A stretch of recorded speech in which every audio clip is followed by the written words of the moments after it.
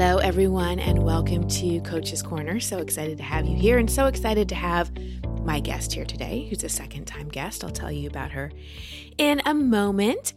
And as you know, I'm headed off on maternity leave, I don't know, sometime within the next 2 weeks or 3 weeks or so. The first-time babies tend to go a little later. I'm 38 weeks right now, so we shall see when she decides to make her entry into the world. I have a feeling it's going to be around the full moon. She was conceived around the full moon, so it'd be exactly 10 moons. But who knows? It's up to her, not me. So we are just preparing for her arrival and are very, very excited to meet this little one. And you may have heard that while I'm on maternity leave, you're still going to get fresh coaching episodes. I pre-recorded a whole bunch of them.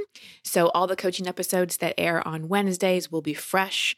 So keep tuning in, keep sharing the show. And then on Coach's Corner, I'll be releasing some episodes on my pregnancy journey, getting pregnant naturally in my 40s, and I'll definitely put one out with our birth story. So those will be there for if you're interested. And then we'll air some episodes of me on other people's podcasts. And then we're going to go into the archives because I've done 300 and something coaching episodes and 300 and something Coach's Corners as well. So there's probably some you haven't heard. So we're going to go into the archives and air some of those for you too. So the show shall go on. As I said, please keep listening, downloading, subscribing, rating, and reviewing. That will help keep it going while I'm on maternity leave. I have not taken 3 months off ever since I started working when I was 16. So it's going to be an interesting, I don't know if it's really 3 months off. I have a job of a different kind, right? All the moms are going, oh, you think you're getting a vacation? No. But I am looking forward to the time that I will have with my little girl and my husband and just really going to savor it and soak it in. So appreciate in advance your support by continuing to listen, download, and share the show. All right, so my guest today is honestly one of my best friends. I like having a lot of my friends on this show because, well, I have some pretty epic, awesome friends. And I wanted to have Beck Tate back because she was such a popular guest last year. She came on the show at the beginning of 2021 and really talked about what we had been through in 2020 and what we could expect for 2021. And so many of you found her words and her message so reassuring, so insightful, and so helpful. So I wanted to bring her back. I'll tell you a little bit more about Beck. She is an experienced professional who provides intuitive guidance to people who feel stuck or uncertain in various aspects of their personal and professional life. She explores deep into what's causing any of her clients' concern and provides guidance, which is for your highest good, for specific direction that assists you in gaining the most momentum in the areas where you feel stuck or uncertain. Speaking as her friend, I can say she is incredibly gifted, incredibly intuitive, and has such an amazing blend of being intuitive, being connected to those spiritual realms, getting that intuitive guidance, but also having 2 feet firmly planted in the ground, and really is able to give grounded direction and advice. And you'll hear from our conversation and just the way she talks and the way she listens and the way the information comes through.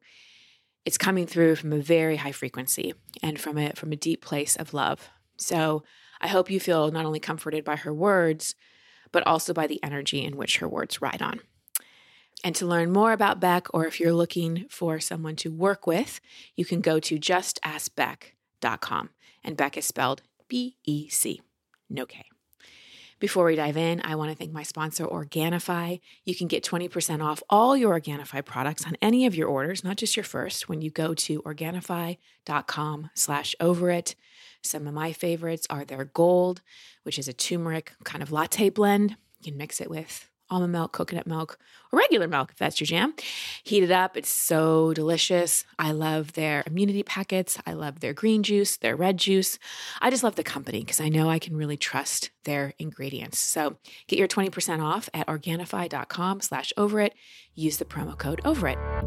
And now on to my conversation with my dear friend, Rebecca Tate. Beck, my bestie on the other side of the world. It's so good to have you back on the show. Thank you. It is so good to be back. And your episode last year was one of the favorites. We talked at the beginning of 2021, and you gave some incredible insight on, where we've been and where we're headed. And I still have people talk about that episode and how reassuring it was. And that's one of your gifts. You have one of your many gifts. You have this amazing ability to be both reassuring and inspiring at the same time, which is beautiful. And I think a lot of us are wanting that right now. And I feel a lot of people are just tired. It just seems like so much is being thrown at us, either from the external world or internal stuff is coming up. And that's not everybody. I know a lot of people who are like, I'm having a great year and I'm doing great. And then they feel guilty about it because so many other people are really not. But I think we all can relate, whether or not the time is now or we've been there in the past or we might be there in the future, to this. And this is something I hear from guests all the time on the show is, I've done all this work, but things still aren't changing. I still feel stuck. Where's the quote unquote reward for all the work that I've done? Because I think even personal development becomes results orientated. It's like, well, if I go to the gym and I'm on this diet, whatever it is, I don't like the word diet, but I should lose the weight. Same with, I've done all these courses, I've done all this healing, I've done this inner child work, I've been to therapy. Like, why do I still feel stuck? So that's where I wanted to start with you before we go into some of the things you're sensing for this year and encapsulating where we've been and where we're going, is why do we often feel so stuck even though we're doing the work? Yep.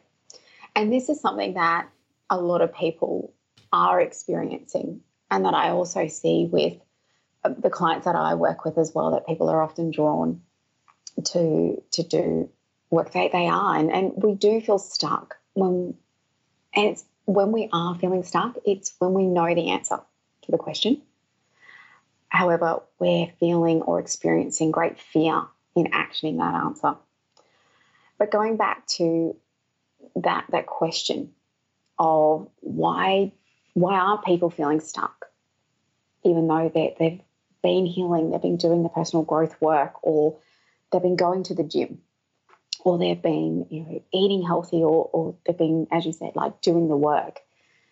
I am seeing, I guess, my top 5, if I was to articulate it in that way.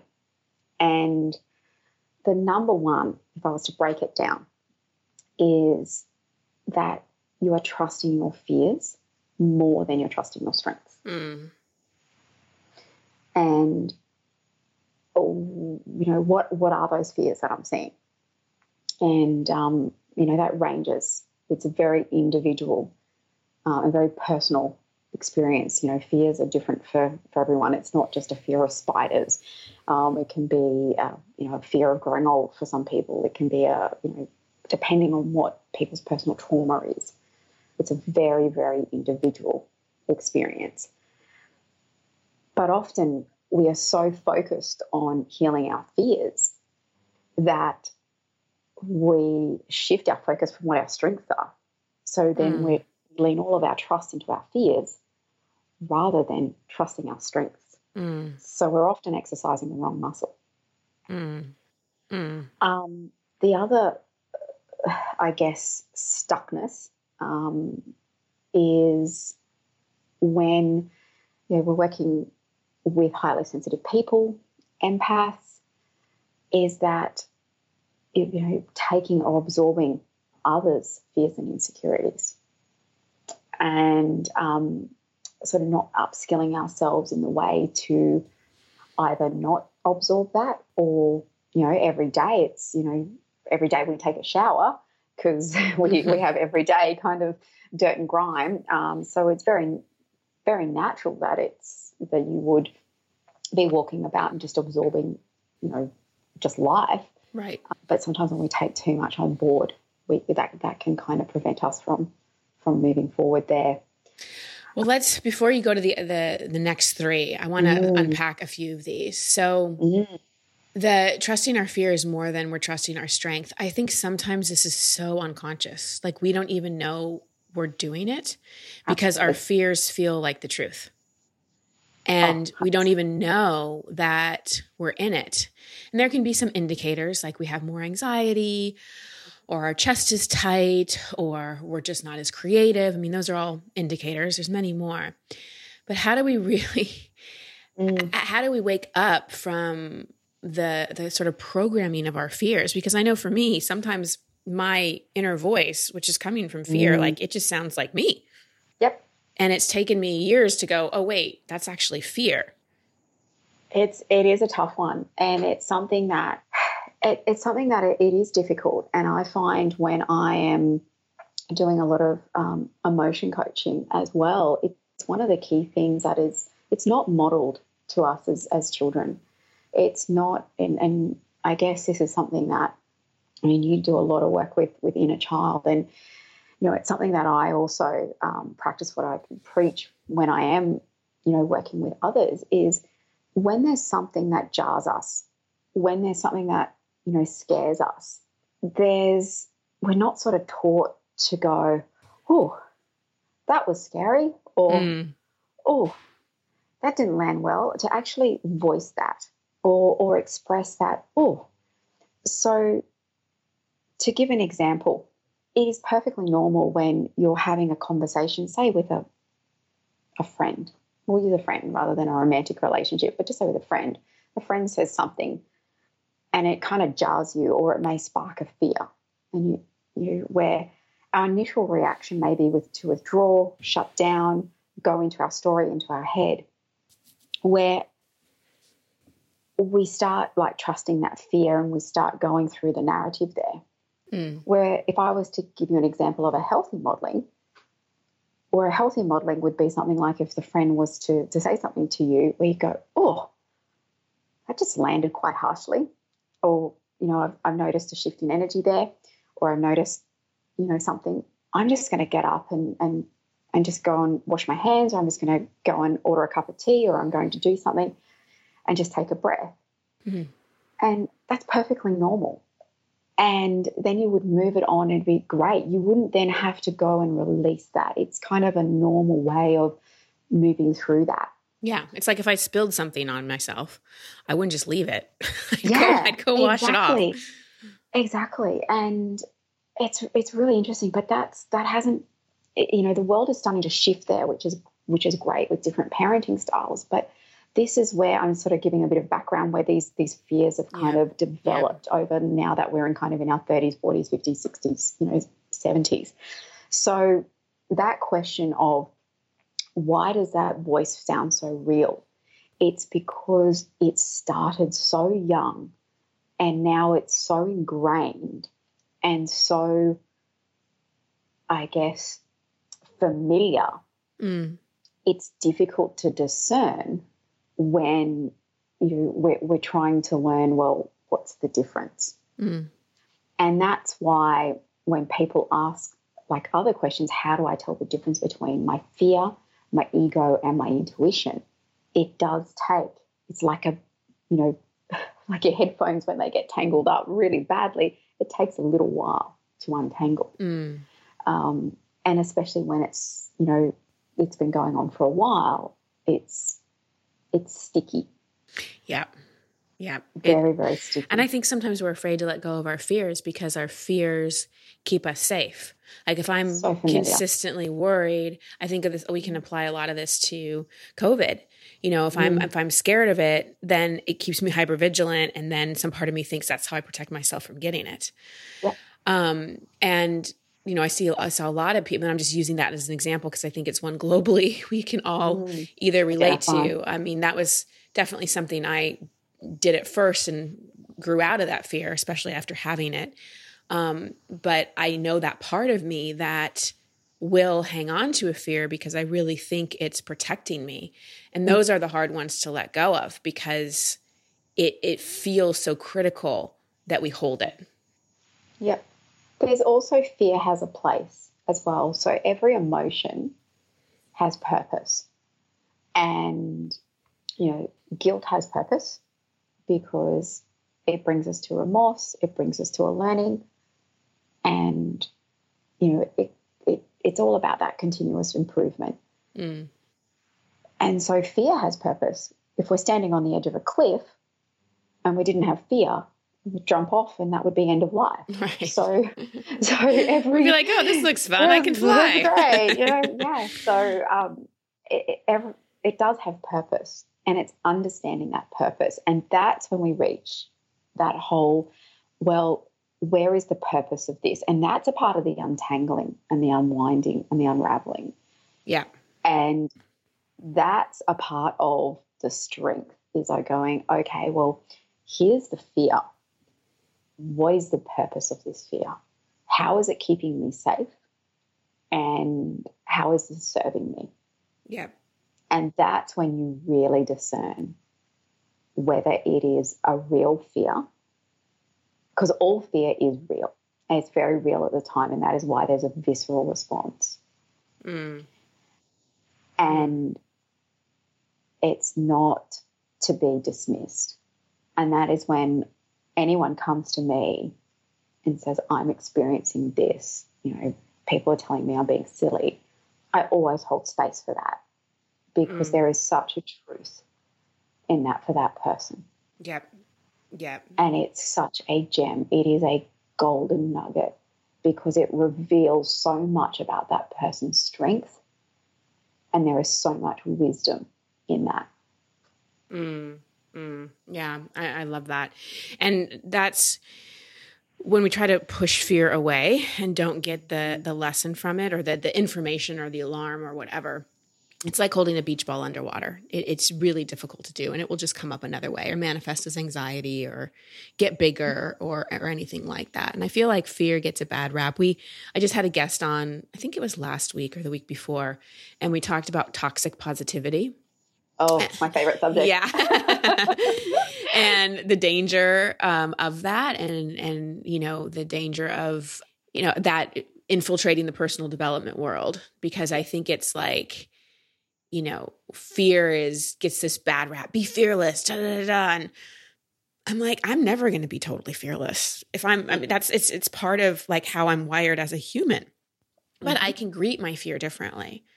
I was talking with a client earlier today, and she had some fear around some work things coming up. And we looked at, well, your habitual reaction to fear is to be reactive, go into hypervigilant, be reactive, kind of get panicky, and go right into your logical brain.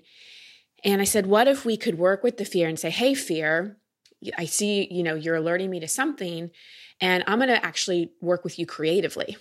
I'm going to make some space. I'm going to really feel into this. I'm going to engage not just the logical side of my brain.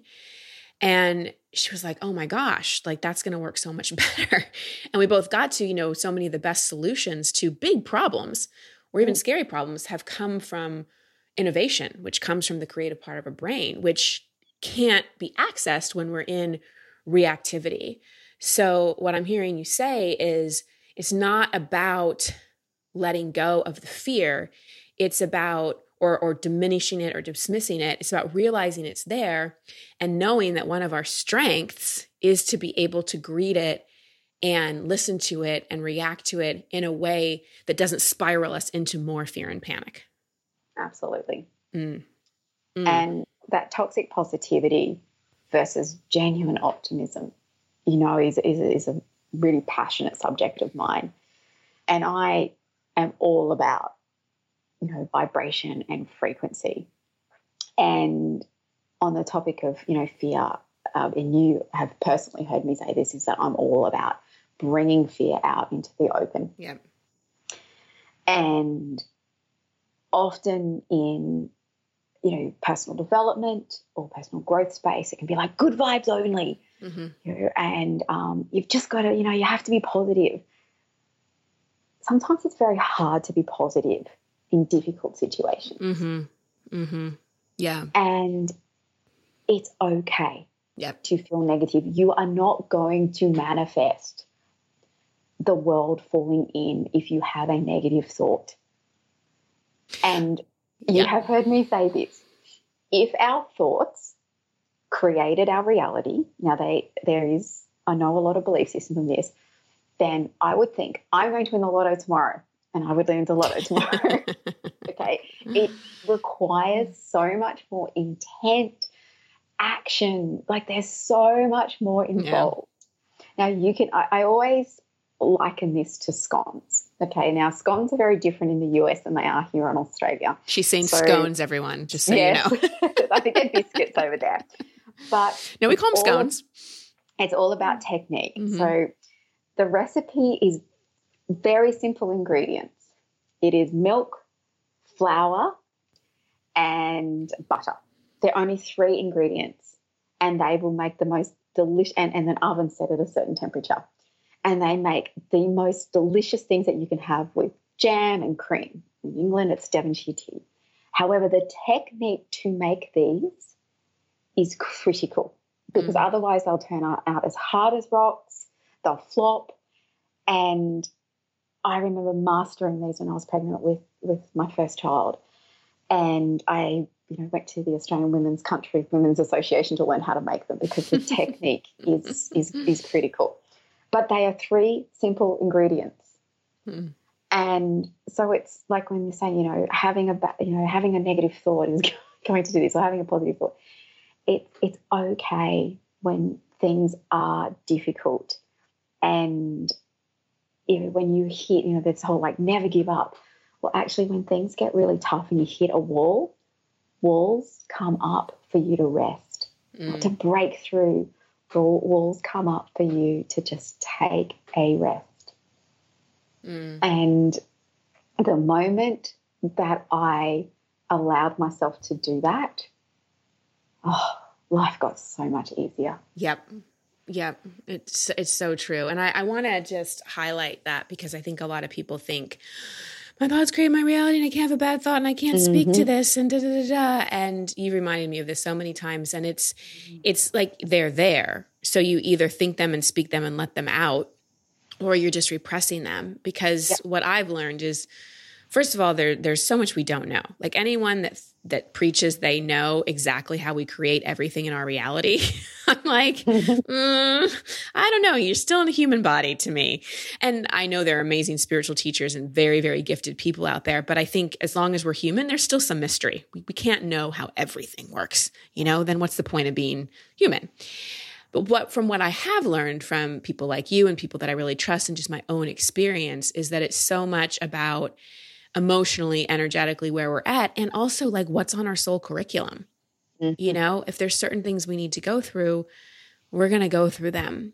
And this giving ourselves permission to speak out the thoughts, not in an indulgent victim way, but just to air them out, is so, so important. So I'm glad that you said that, because anybody who's holding in fear or doesn't want to say it, Steph and I call them Barts. Because we have a rule in our house. It's mostly for him, not for me, that if you need to fart, you fart, like you let it out. And so we call them brain farts, Barts. I have way more Barts. He has way more farts.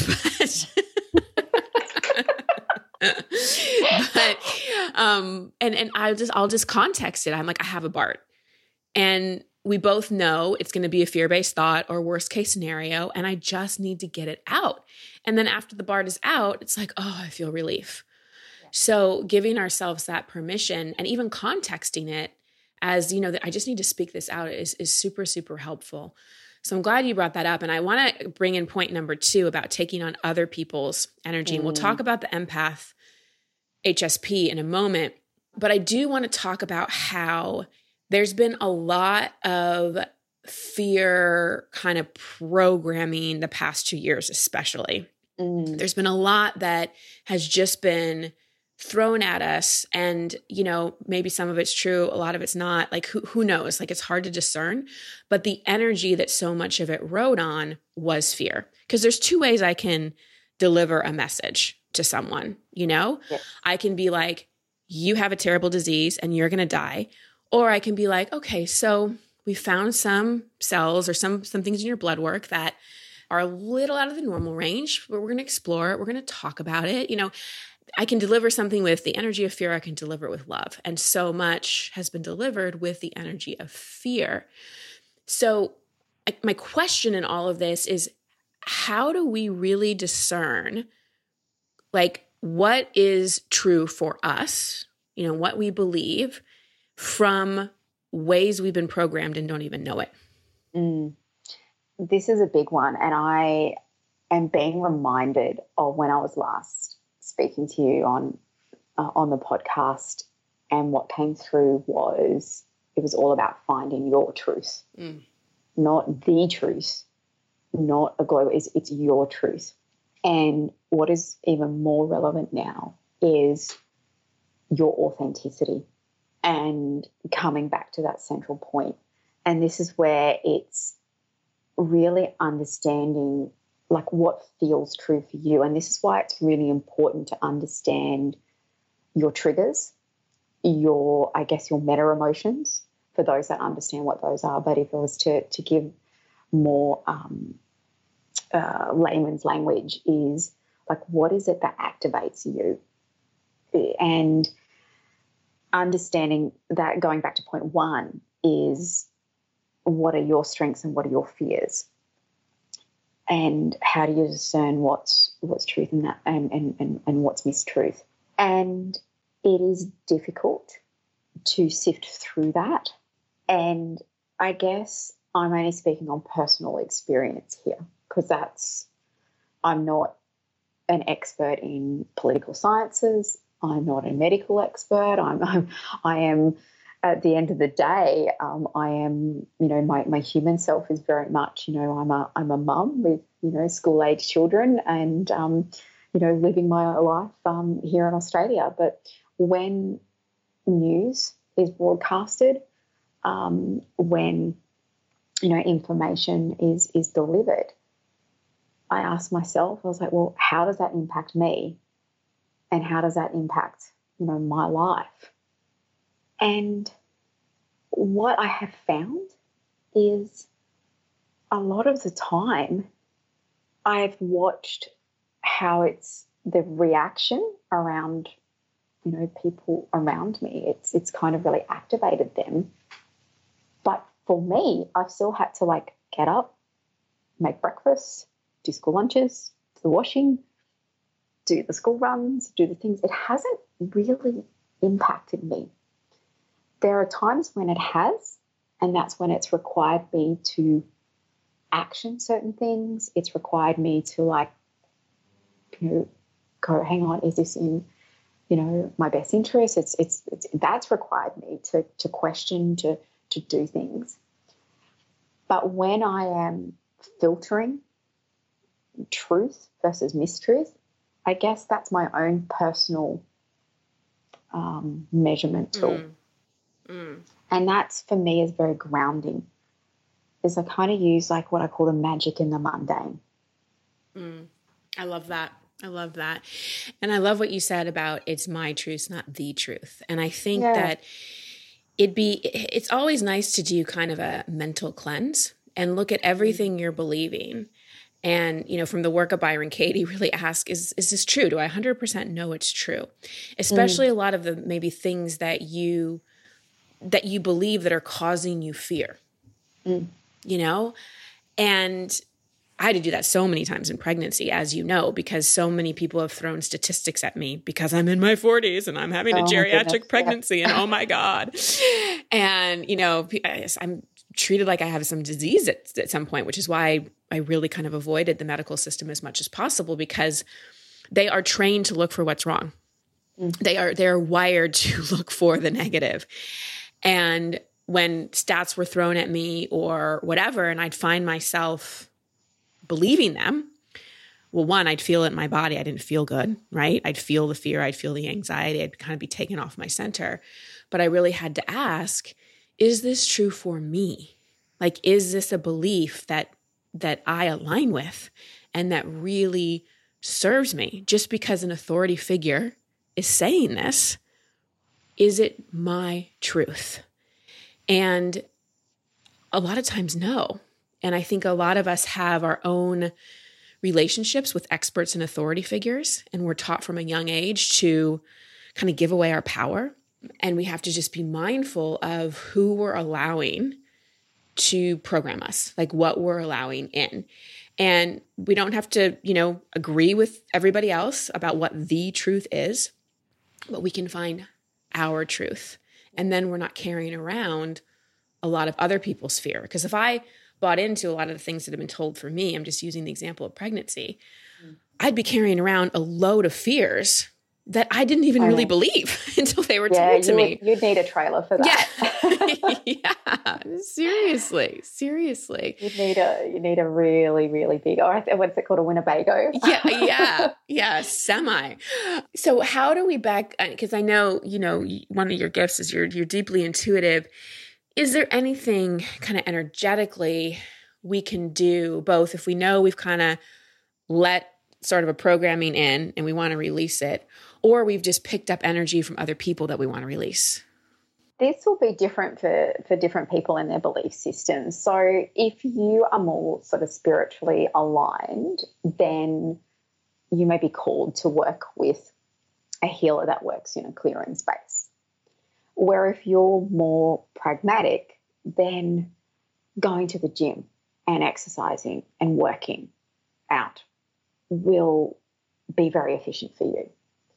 It really depends on the type of wiring that you have is the best way that I can answer that question. However, what I have found 100% effective across all types of personalities, belief systems is release writing. This is a technique that works for no matter what type of belief you have, and that is if you're feeling overwhelmed, if you're feeling too extended, burnt out, just stretched to the point of or you're just feeling off, then getting a piece of paper and a pen and then just getting a timer, your phone, whatever it is, and just setting it for, I don't know why this is just a magic number, but it seems to be it, 12 minutes, and just writing. And what happens is the first few minutes you think, oh, I'm done, I've got nothing more in me, and you go blank. And that's why it seems to be the magic number's 12, because it pushes you through. And then you just keep going, and it's sort of like a purge. You just get it all out. Now, this is the key point then. Do not read it back. It's like taking the trash out, or the rubbish or the garbage, depending on what part of the world you're in. You take it out. You don't go back and sift back through it and bring it all back in, do you? You take it out, you put it in the bin, and you close it and you walk away. This is the same with release writing. You get it out, you crumple it up, and then you throw it in the bin. Put it in the compost, tear it up, flush it down the loo, whatever you feel called to do. But then that's it. That's it. It's done. And it's a really effective way of releasing anything you've taken on board. Very simple, yet very effective. Yeah, release writing is one of my favorite things to teach. It's been my technique for it's very different to journaling, isn't it? It's very different to journaling. Very different. Journaling, or other people can do channeling. But it is, and you only have to do it once. It doesn't need, and it's just, it costs nothing. You don't need any special tools. You don't need a belief. It is very, and you can do it if you've got a broken leg. You can do it, and if you can do it typing, and if you've got difficulty writing, then you would speak it into a voice note and then delete the voice note. But there is something about the process of writing, though. I do think it does need to be writing. Yeah, it connects to that part of your brain where a lot of that stuff is stored. So, and sometimes you don't even know what you've written. It just comes on out. Yeah. I love that. I do also recommend, though, after you've done it, and I don't know if this resonates with you as well, but taking a shower. Yep. I was just going to say that. A shower or a bath. Yeah. Yep. I think that's really good. I also think, and people have heard me share this before, like when we're feeling something, that there's a fear or thought that comes in, really ask, is this mine? And you don't have to be psychic to feel into that answer, and you'll get an answer. You'll be like, no. Like I was feeling something earlier today, like this wave of anxiety. And I said, is this mine? Nope. Okay, let me go. And I imagine just breathing it out through my feet, sending it back to the core of the earth, knowing that the earth can transmute it. But I think a lot of us get caught, especially if you're an empath or an HSP, we get caught up in the collective. And so I'll ask, is this mine? I'll ask to disconnect from the collective. And, you know, showers are good. Water is so good. Water is such a great cleanser. It is. Even just having a drink of water. Yeah. Does amazing things. Yeah. It does. Yeah. So, and look, I could spend an entire podcast talking about this one point. There's one point I could do like an entire podcast on it because there's so many different techniques, but the most effective way is definitely release writing, as you said. Giving an exit route. Well, maybe we'll do that in the future. And I know you have some courses coming out in the near future too that are going to teach people how to deal with that too. So in the interest of this podcast, because we have 3 more points to get through. So the next one, so we've gone, you're trusting okay. So to review everybody, we're talking about why you feel stuck, even though you've been doing the work, you've been doing the healing, or just why you feel stuck in general, or why you're resistant to the healing. You're trusting your fears more than you're trusting your strengths. You've taken on board others' fears and insecurity. And the third is not trusting your own ability to heal. And going back to your point of we often place our trust in authority figures. So we're placing our trust in, say, either a doctor, a parent, a healer, a guru, government, something else, the government. We're placing the trust outside of ourselves, where if we take it, say, to a physical element, for instance, our own bodies are phenomenal. They're such like the intelligence system is just phenomenal. And even, you know, when it comes to trauma or anything like that, like our own ability, to heal is mind-blowing. And as those that are part of my community know, each month I do a message out. And this month's message is, you know, broken can be mended, devalued can be valued, withheld can be liberated. And there's a lot more that went with that as well, but that was like the first part of the message that came through. And, you know, the body is an amazing system of intelligence, and that is our emotional body, that is our intellectual body, that is our physical, our spiritual body, the whole system. And, you know, it's ours, it's our body, yet somewhere along the line that trust, that faith, that belief was bruised or broken. And that's often the part where we're stuck. And once that bridge is kind of healed or mended, then that forward motion is quite fast. Yeah. Yeah. Why do you think, because as you say, everything has a purpose. What do you think the purpose of doubting our own ability to heal is, or capability? I think that's also other people's projections often as well. Other people's self-doubt can be imposed on, and that's that taking on board others' fears and insecurities. I think that has a lot to do with it. And I also think it is also a sign of intelligence, particularly imposter syndrome. Imposter syndrome is a bit of a occupational hazard, as I say, of intelligence. Those that I witness that, you know, particularly empaths and HSPs that have, you know, high levels of intelligence are the ones that suffer from imposter syndrome the most. Yeah. And it is because they deeply, deeply care and are very, very mindful and conscious about what they do and the impact of what they do. So therefore they have imposter syndrome. And so that's where that self-doubt comes in. It has that purpose, of course, because they are mindful and they're conscientious. It's not like they walk around and you know, are being irresponsible. So it's this is where a lot of that comes in, and then it kind of filters down in other areas. And as you said, like you used the beach ball analogy before, it will kind of pop up in other areas, and that will often pop up in areas. And I guess I tend to lean towards the areas of health, because health is always the barometer where it's the squeakiest wheel. It's the wheel where when the body wants notice, when you need to stop, when you need to pause, when it needs a rest, that's where it will go, well, I've been given all these other signals and you're not listening, so I'm going to do this. Yep. So that's when the body will go, hang on. Yep. That's what the body will do. And I think sometimes we have to go through that distrust path with our ability to heal, to know the contrast of what it is like to trust.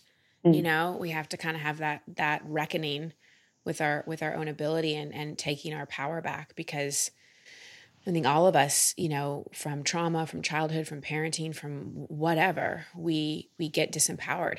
And as humans, we learn through contrast. So we often have to. And I think the other thing that I see with a lot of people is there's a big payoff in staying in a victim archetype. There's little responsibility we have to take.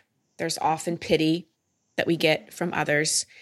And there's a way to advocate responsibility and just be like, well, I can't because XYZ happened to me. Mm-hmm. And I know that I've definitely been in the victim archetype at certain times in my life. And that 100% has made me unable to trust my ability to heal. But I was also kind of getting a payoff, not very consciously, it was all unconscious, but I was also getting a bit of a payoff for being in the victim because there was no risk. Because if I like tried to heal and I wasn't successful, then I failed. But if I just believe I can't because of XYZ, then I never fail. So it's like a weird way to avoid failure and keep us in a pattern of not having to take responsibility. Absolutely. Yeah. Okay. So that was number 3. You don't trust your ability to heal. 4. You're focusing on your circumstances instead of focusing on you. And this is a big one. And it's a real good segue. You're talking about like the victim kind of the payoff is you're looking at the external rather than you. So you're looking at all the things that you can't control rather than the things that you can control. Mm-hmm. And again, I could talk about this for hours.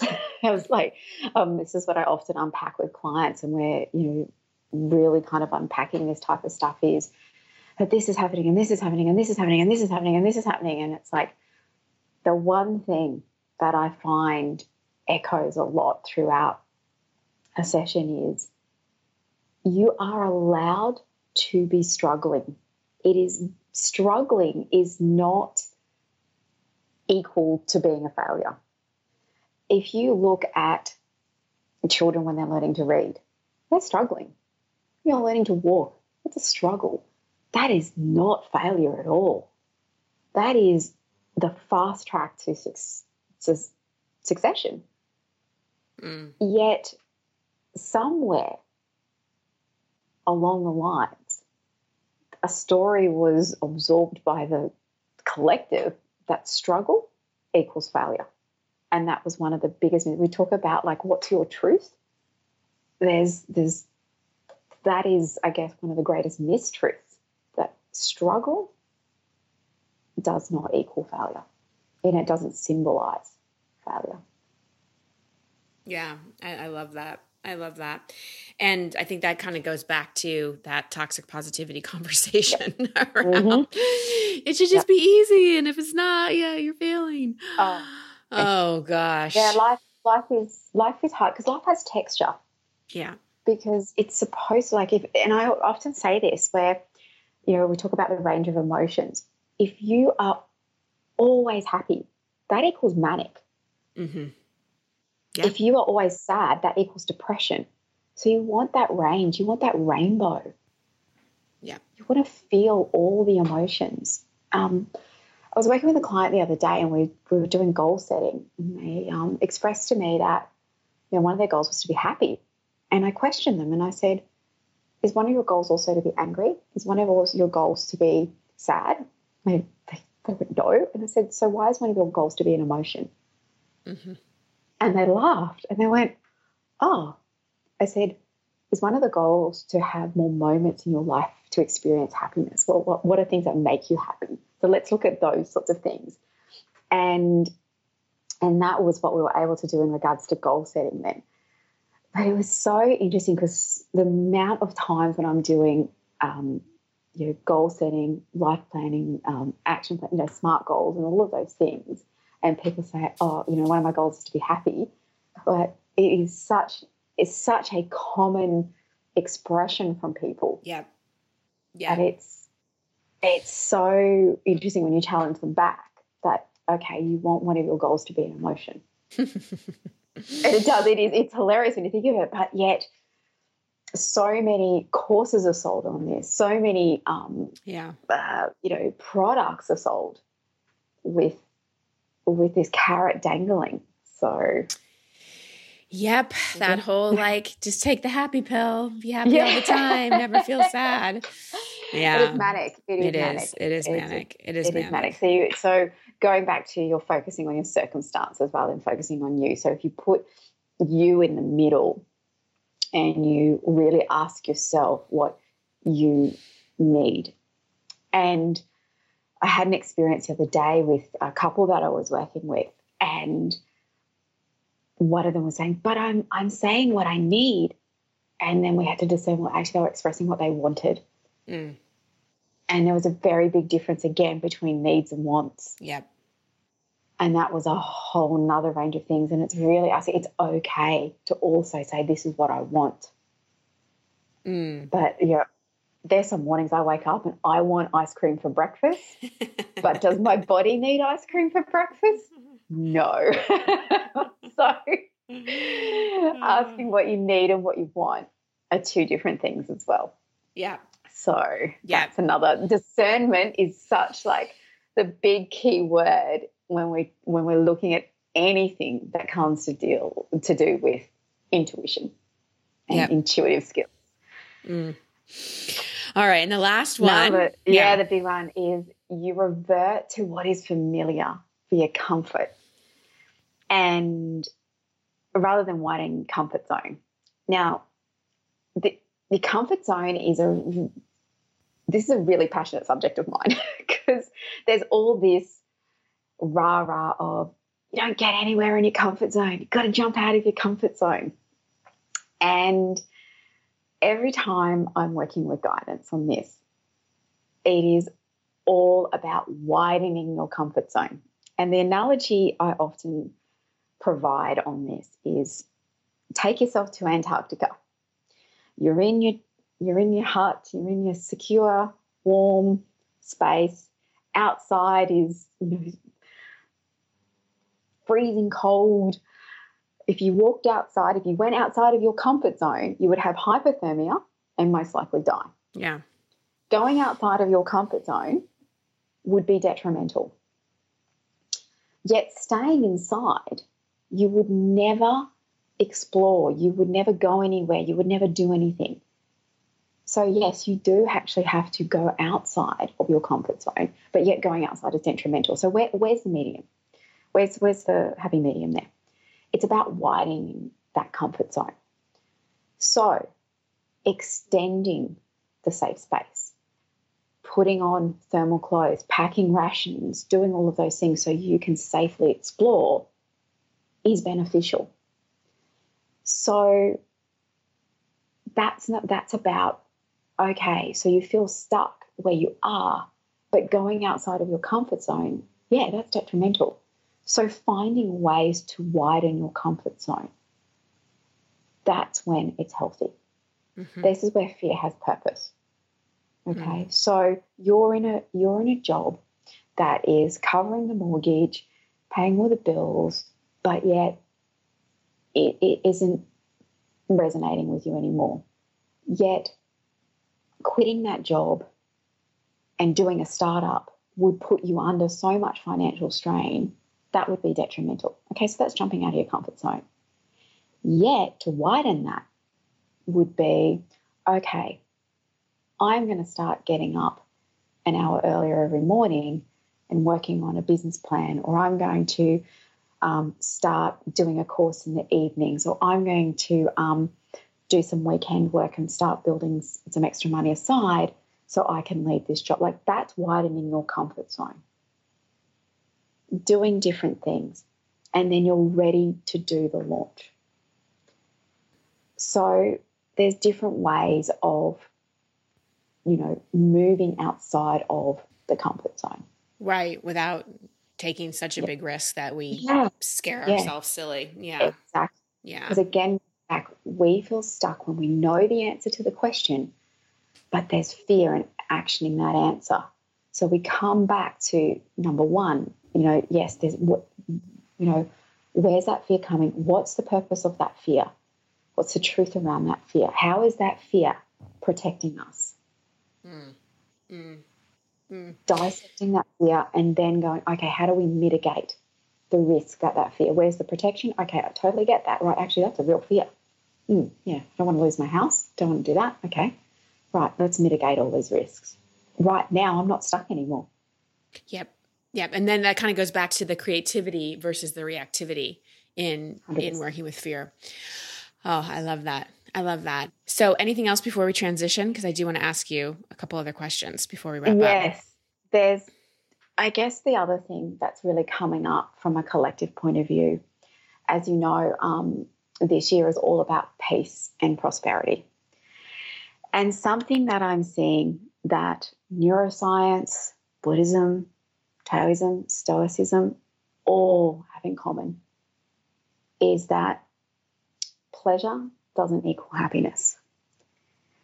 It's peace over pleasure, and that peace is found in the process. And you hear me say this all the time. It's magic in the mundane. And when you look at it from a neuroscience point of view, pleasure and dopamine is the dopamine addiction. It's just leading to that next hit. It's, it's just constantly chasing that dopamine hit all the time.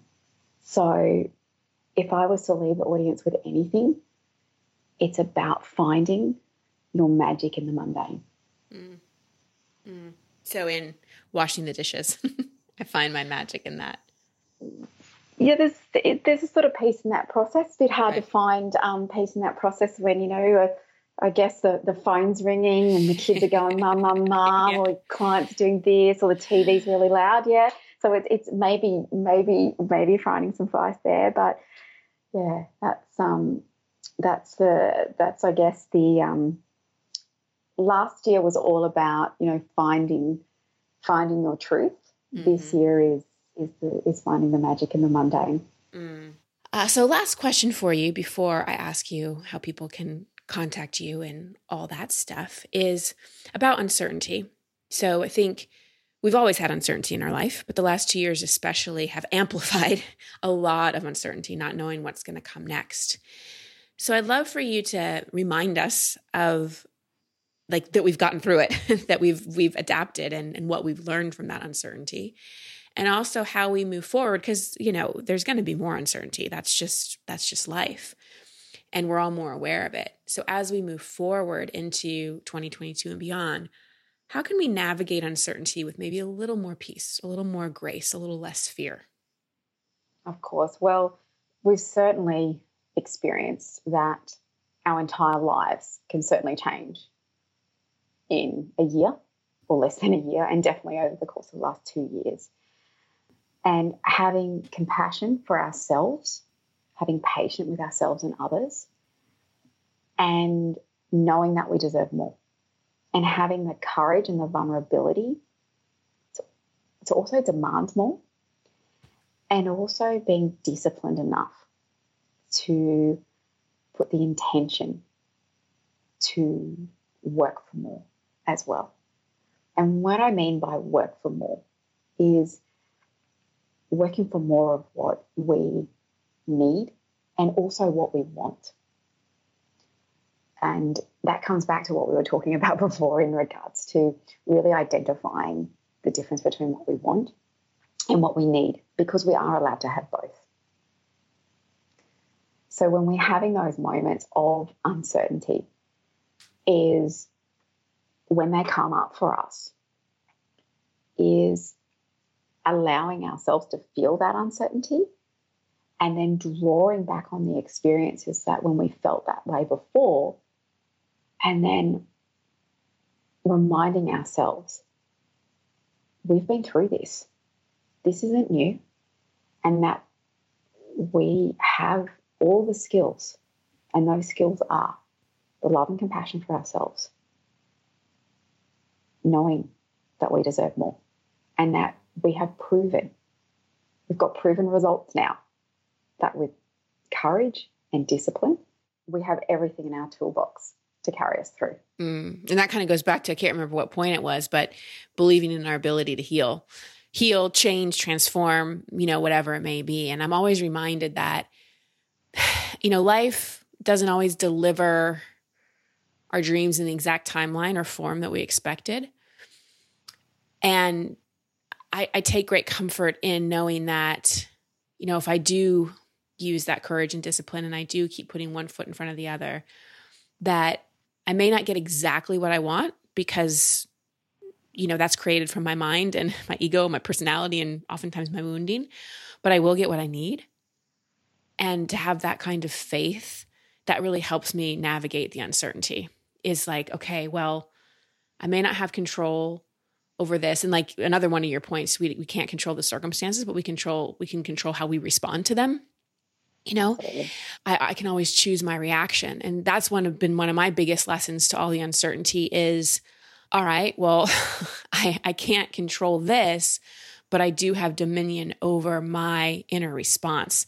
And to me, that's where the courage and discipline really comes in, because it's easy to go down blame or freak out or whatever it may be. And I think in the past 2 years, we've seen a lot of reactivity.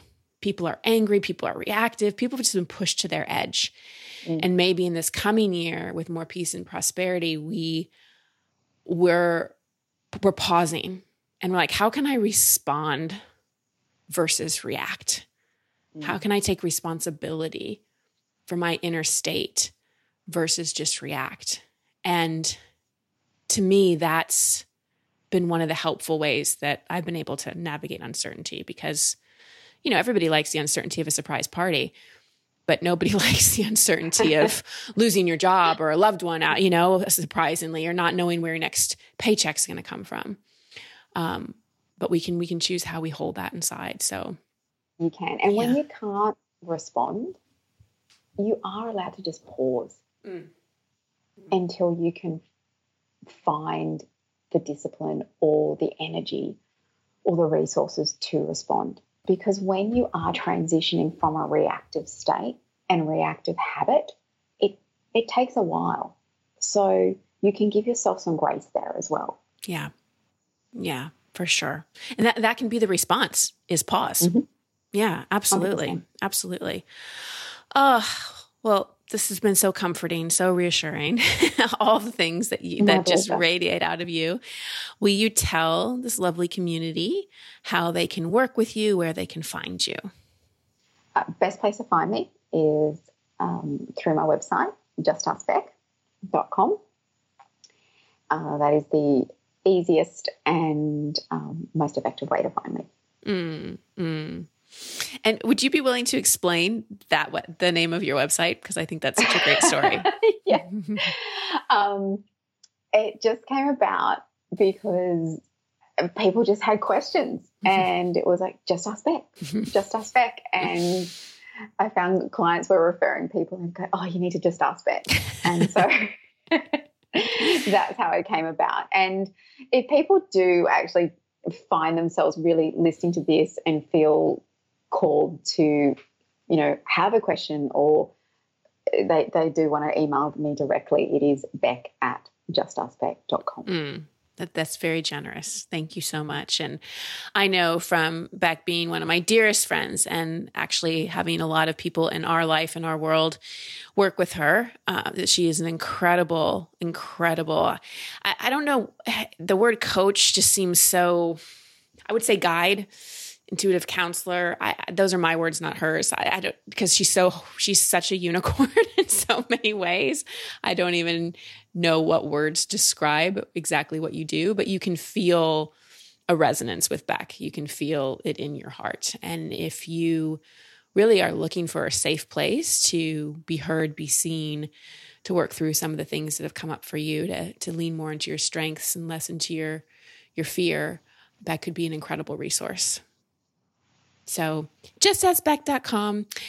And anything else, Beck, that is coming through that you feel compelled to share before we wrap up? The big thing that is coming through, as I mentioned before, is really calling people forward to find the magic in the mundane. We'll leave it there. Thanks for being magical in my life. I'm very humbled.